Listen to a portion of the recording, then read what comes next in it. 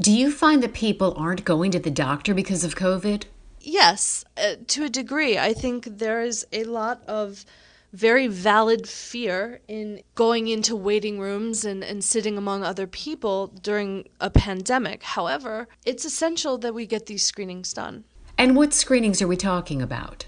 The main ones that come to mind are things like your yearly mammogram, or if you're due for your colonoscopy, pap smears, melanoma checks. All the ones that we tend to take for granted are things that we do as a regular part of preventative care for patients.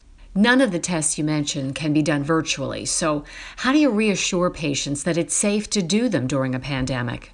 Well, I think it's important to be able to validate their fear, but on the other end, it's important for us to take measures to keep our patients safe. And if that looks like not using our waiting rooms, but having patients wait in their cars until it's their turn to come in so that you don't have a group of people all sitting in a waiting room, measures like that can really make a difference in keeping people safe during this pandemic so that they come in one at a time, they come in, everyone is masked, they have what they need to have done, and then they go right back out to their car and go on their way. Things like that, I think, can make this a safer event and make people feel better, but also truly keep them safer.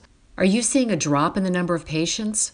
I'm actually seeing a fair number of patients because we have been using telehealth.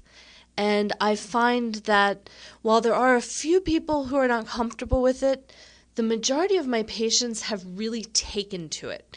And so my days are still pretty busy, but a fair number of the patients that I'm seeing is virtual. So I am seeing a drop in people getting lab work done that I order. Generally, that's something that there would be a rapid turnaround. So I would see someone for their appointment, I'd order their standard cholesterol check, their diabetes, blood work, things like that, and then I'd get results within a week because they would go right from here and go get their blood work, and then I would see results. I'm now seeing kind of a lag in that where people don't really feel comfortable going to get their blood work done. And I understand that. I mean, I have conversations around that with my patients of how to kind of do that in a safe manner. Is there a danger to not getting this blood work done in a timely manner? Well, I mean, I'm a doctor, so I like to know, I like to know what's going on with my patients, especially if I have them on medications. I want to make sure that their kidney function is good. I want to make sure that their liver is working the way it should. Things like that kind of tell me that the medications that they're taking regularly are not having a deleterious effect on them. So it's a way that we keep our patients safe while we're giving them medicine to address, chronic medical problems that they have. So it is kind of unsettling as a doctor to have someone taking a medicine and feel like I'm not getting as much information as I'm used to. So really, why do we need to have our own family doctor? Well, I guess I'm biased because I'm because I'm a family medicine doctor. But there are a couple different roles that having a primary doctor fills.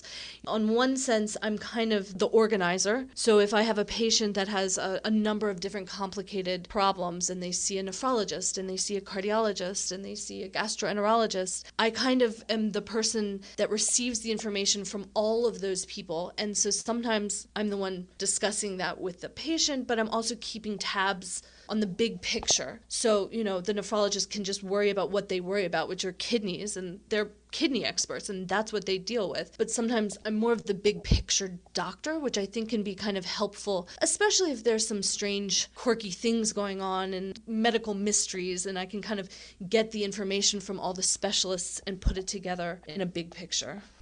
Has it been difficult for you to pivot to virtual visits? I am a hands-on kind of doctor.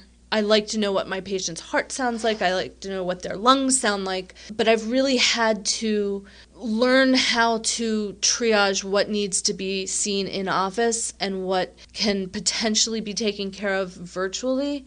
I mean, in an ideal world, it would all be hands-on. Before this whole pandemic, I really wasn't a big fan of telemedicine, but mainly because I was trained to have my hands on my patients. I like to look in ears. I want to look in your throat. I'm nosy. But given the situation that we're in with the pandemic, I think it is important, especially depending on your age or your medical situation to have a hands-on appointment at least once a year. And if things are a little more tenuous, then more frequently than that. So I do think, I'm sure that in this past year of being in mainly telehealth across the country, I'm sure there have been times that things have been missed that wouldn't have been missed pre-pandemic. What happens during those yearly in-person visits? They are checked out head to toe. Now, these are considered preventative visits, so we can look in their ears, feel their thyroid, listen to their heart, listen to their lungs, check their ankles for swelling, check their joints for strength, check their eyes to make sure nothing is changing in the movement of their eyes or their pupillary reflexes. It's kind of a head-to-toe checkup.